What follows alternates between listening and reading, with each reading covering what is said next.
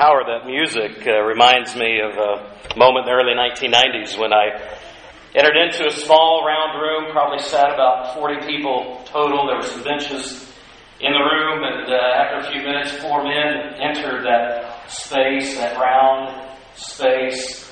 I was joined by 30 plus other people, and they began to sing. And when the bass voice, Richard Sterban, sang out, I had never heard a voice like his that close to my body, because not only did I hear it, but I felt it. I felt it in my chest. I felt it in my feet. I felt it in my seat. It was amazing. It reverberated around that space, and you could feel it, the pulsating of his voice. I was blown away. It was quite remarkable. There was a church that we began looking at last week that is described in a similar way. The church in Thessalonica, it was described as a church that had a reverberant faith. A faith that was becoming known around that part of the world. Men and women in that church were living so passionately with God and in such great love and joy of the presence of Jesus that it pulsed and expanded out from them. One translation of the Bible says that the Lord's message rang out from them. Another says that it sounded forth from them, the reverberations of their faith and their love and the way they chose to live their lives in community with each other and in fellowship with the Lord Jesus. It reverberated, and people took notice of what God was doing among them. Have you ever been sitting at a stoplight in your car, and you're the first one in line, and there's another lane beside you, and somebody pulls up and their music's thumping, and it's bouncing, and it is so loud, and the windows are down, and the music's just pouring out of that car. Now, if you're more of a parental type, you might worry that their ears are going to be damaged. If you're more of someone who just likes to be kept to themselves, you might get a little upset that the music is invading your quiet moment, right? If you're more perhaps in a really happy mood, you might turn your music up, feeling competitive and want to see if you can outblast them. But you know what it's like when you feel that reverberating of music around you. And this church at Thessalonica is described as a church that was so vibrant with the presence of God's Spirit and love for the Lord Jesus and togetherness and expressing brotherly, sisterly love toward each other.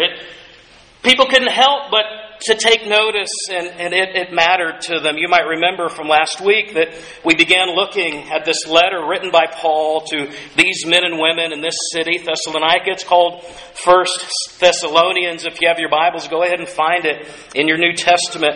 And it's Paul is writing back a letter to them. God earlier had worked through Paul and his missionary band, and this church had begun, and Paul had been run out of that city. Because not everywhere the gospel goes is the welcome mat rolled out, is it? The red carpet is not always laid out in great expectation and anticipation and joy when the love and the work of Jesus and what He's done on the cross to deal with our sin and the thing that separates us from God, when that message comes to certain places, it's not always welcome. And in the city of Thessalonica, it was not welcome. In fact, people stirred up so much trouble that Paul left the city and he went to Berea. And the Thessalonian people, those who were opposed to the message of the gospel, they followed him and his company down to Berea. And they began to harass him there as well. And he finds himself in Athens later. And we think he probably wrote this from Corinth.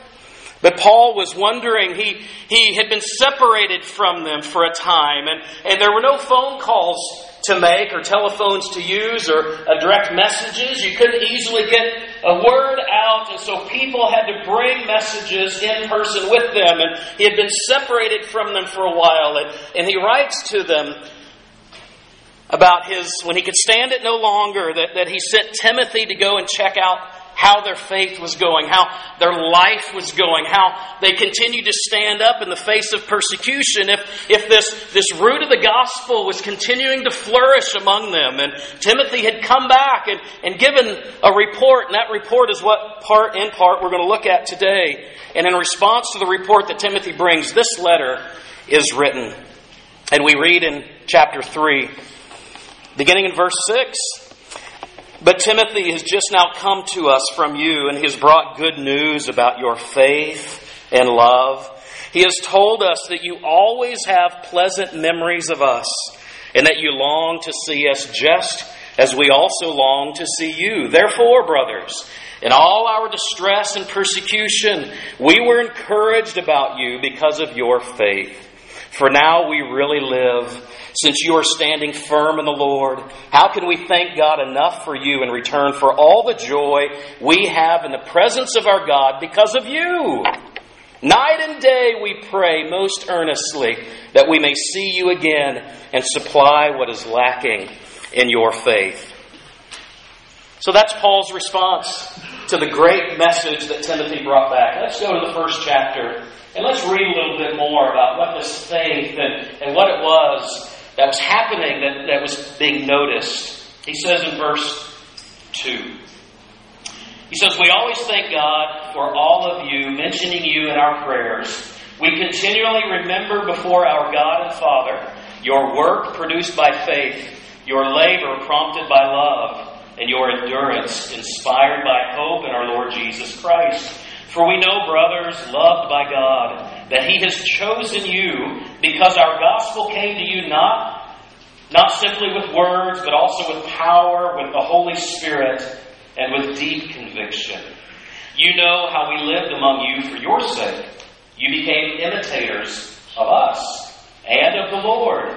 In spite of severe suffering, you welcomed the message with the joy given by the Holy Spirit, and so you became a model to all the believers in Macedonia and Achaia. The Lord's message rang out from you not only in these two provinces. Your faith in God has become known everywhere. Therefore, we do not need to say anything about it, for they themselves report the kind of reception that you gave us.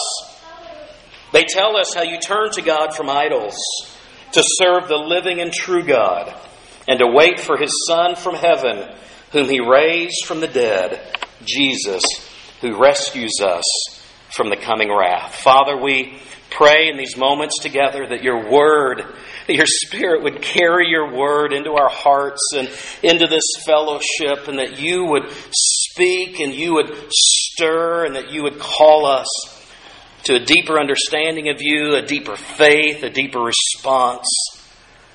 May we love you in a similar way that you have loved us with our whole heart and our whole life.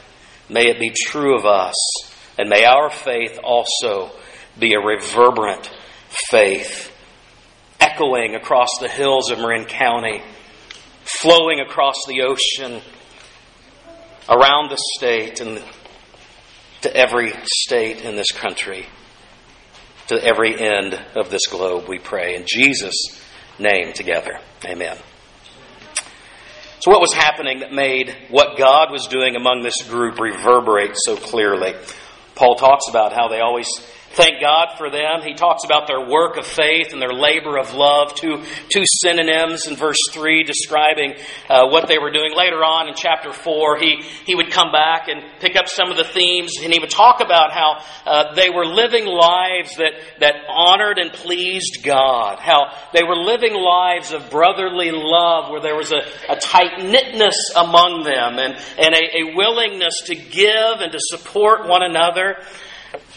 The Scripture is clear that at the end, when we stand before God, we will have a conversation with God, it seems, of sorts. And there's at least two big areas, topics of conversation that you and me and everyone will have when they stand face to face before the holy and living God at the very end. One of those topics will be, what did you do with Jesus and His invitation to new life? What did you do with Jesus? Did you embrace or turn away?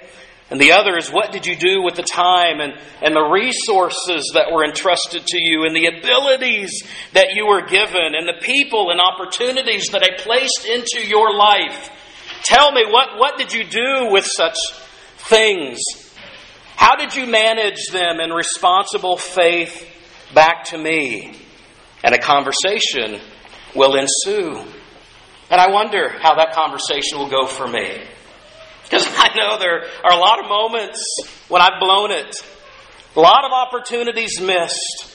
A lot of opportunities and people God has put right in front of me that I haven't even noticed.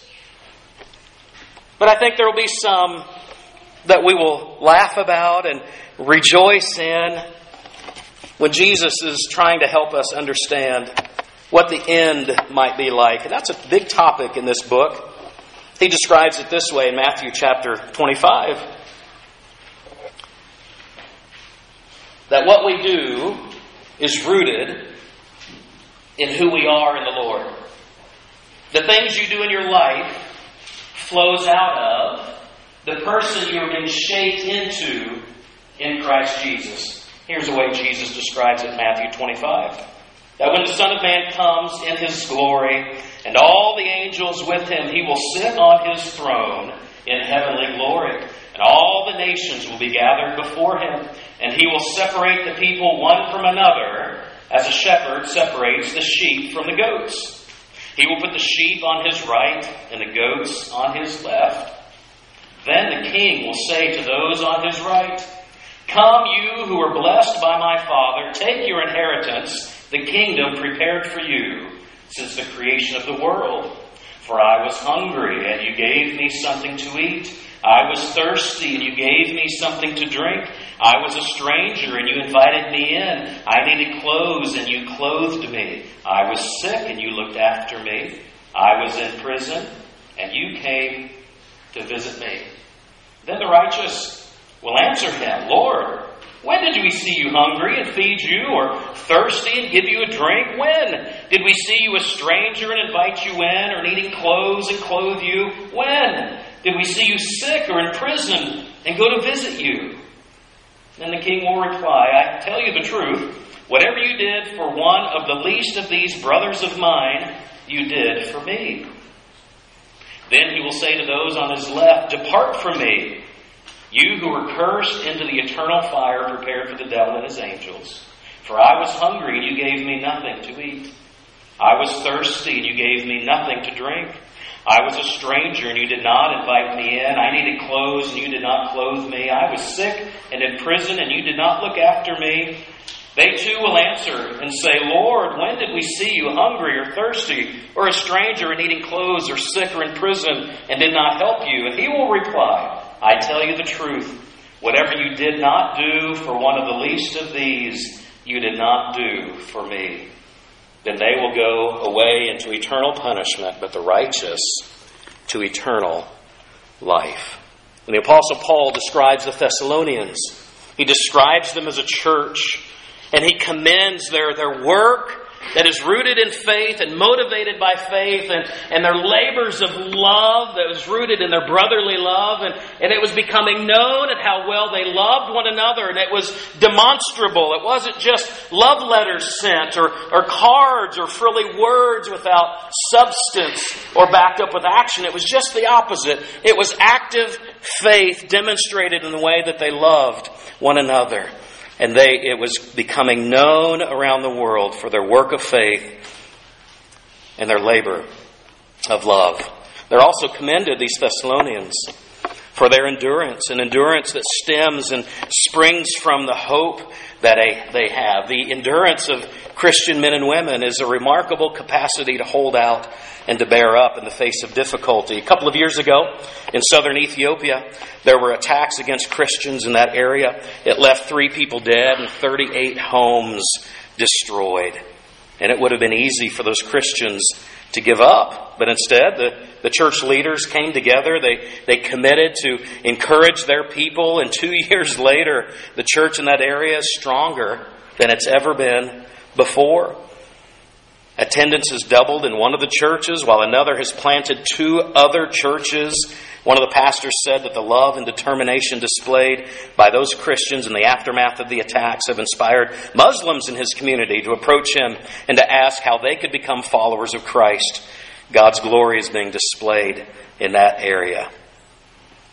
My friends, this is an example of modern day endurance, of enduring when things are difficult, of having the strength and the presence of Jesus in us and the presence of God's Spirit to empower us in the face of difficulties, in the face of persecutions, in the face of that which is a culture that is sometimes and maybe often unwelcome to the message of the cross.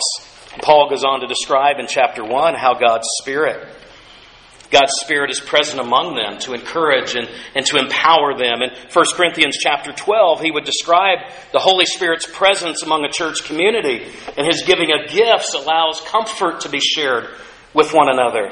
It allows healing to come into the community. It allows instruction and new strength to come. The Holy Spirit is both the evidence of the fact of salvation and an assurance of the ultimate delivery that is yet to come. You see, the Holy Spirit's presence helps walk us through our daily living and the challenges that we have. It strengthens us when we are weak. It gives perspective and clarity and points us to Jesus as what his job is. But it also assures us that ultimately there is an eternal life that is being prepared for us. And it helps steady us in the midst of difficult seasons of our earthly living today. A third thing, and finally, that I want to point out today is that Paul describes them, and part of what is so special about their witness and their community is how they have this special relationship with God. It is the relationship that a church, it's a relationship that men and women have with God. And I think too often we forget just how special it is to be a son or a daughter of the living God. It is so easy for that idea to become so routine and ordinary.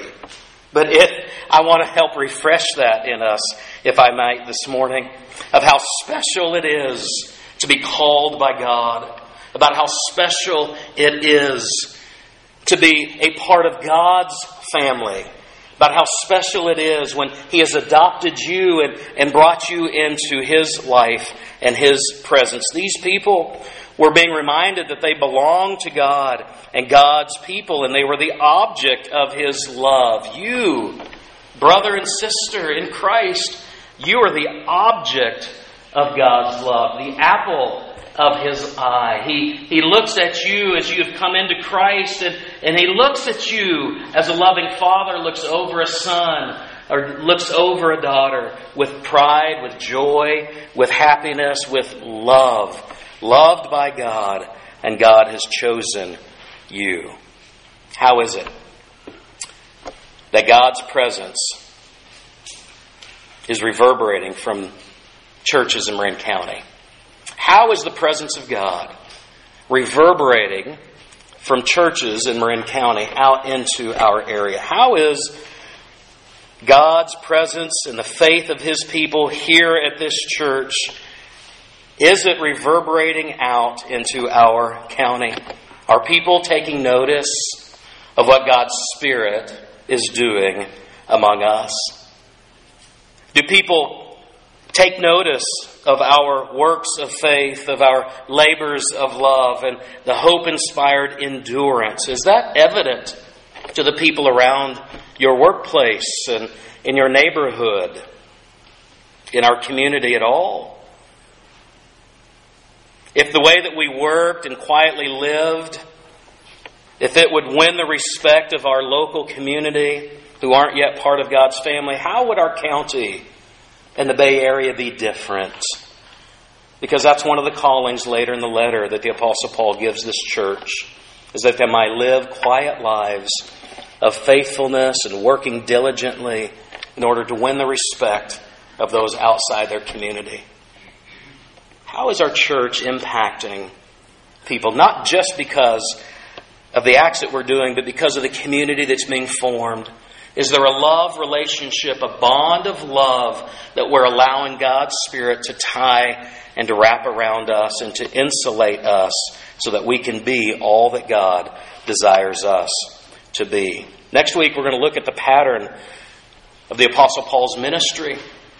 And we're going to pick up the idea that we don't have time for today of how the Apostle Paul came and he himself patterned his life after the life of Jesus. And when the Thessalonians came into contact with Paul, that they began to pattern their spiritual life after Paul, who was patterning his life after Jesus, and so forth. This idea of handing down of faith has happened generation after generation, church to church, life to life, community to community. And so we're going to look at how that pattern works next week and how God desires for you to be a part of that, where people see and know the living Jesus because of your life and, more importantly, I think, because of our collective life together, where we are living lives individually that please and honor God. That's called holiness. And we are choosing to live in brotherly love. That's not just an emoting. It's not just a warm feeling toward a couple of people in a church. That's not what brotherly love is about. Brotherly love is about committing your life for the sake of Jesus to the well-being of others in a community like this. It's about praying for one another. It's about asking God that He would burden your heart and give you a love like a sister to the others in this church, a love like a brother to others in this church. That relationships in this place are not a third tier or a fourth tier relationship where everything else takes priority over your participation here and your partnership in the gospel here. I believe with all my heart that's what brotherly love is all about. And this church was commended, and the way that they loved one another was reverberating around their area. And it was noticed.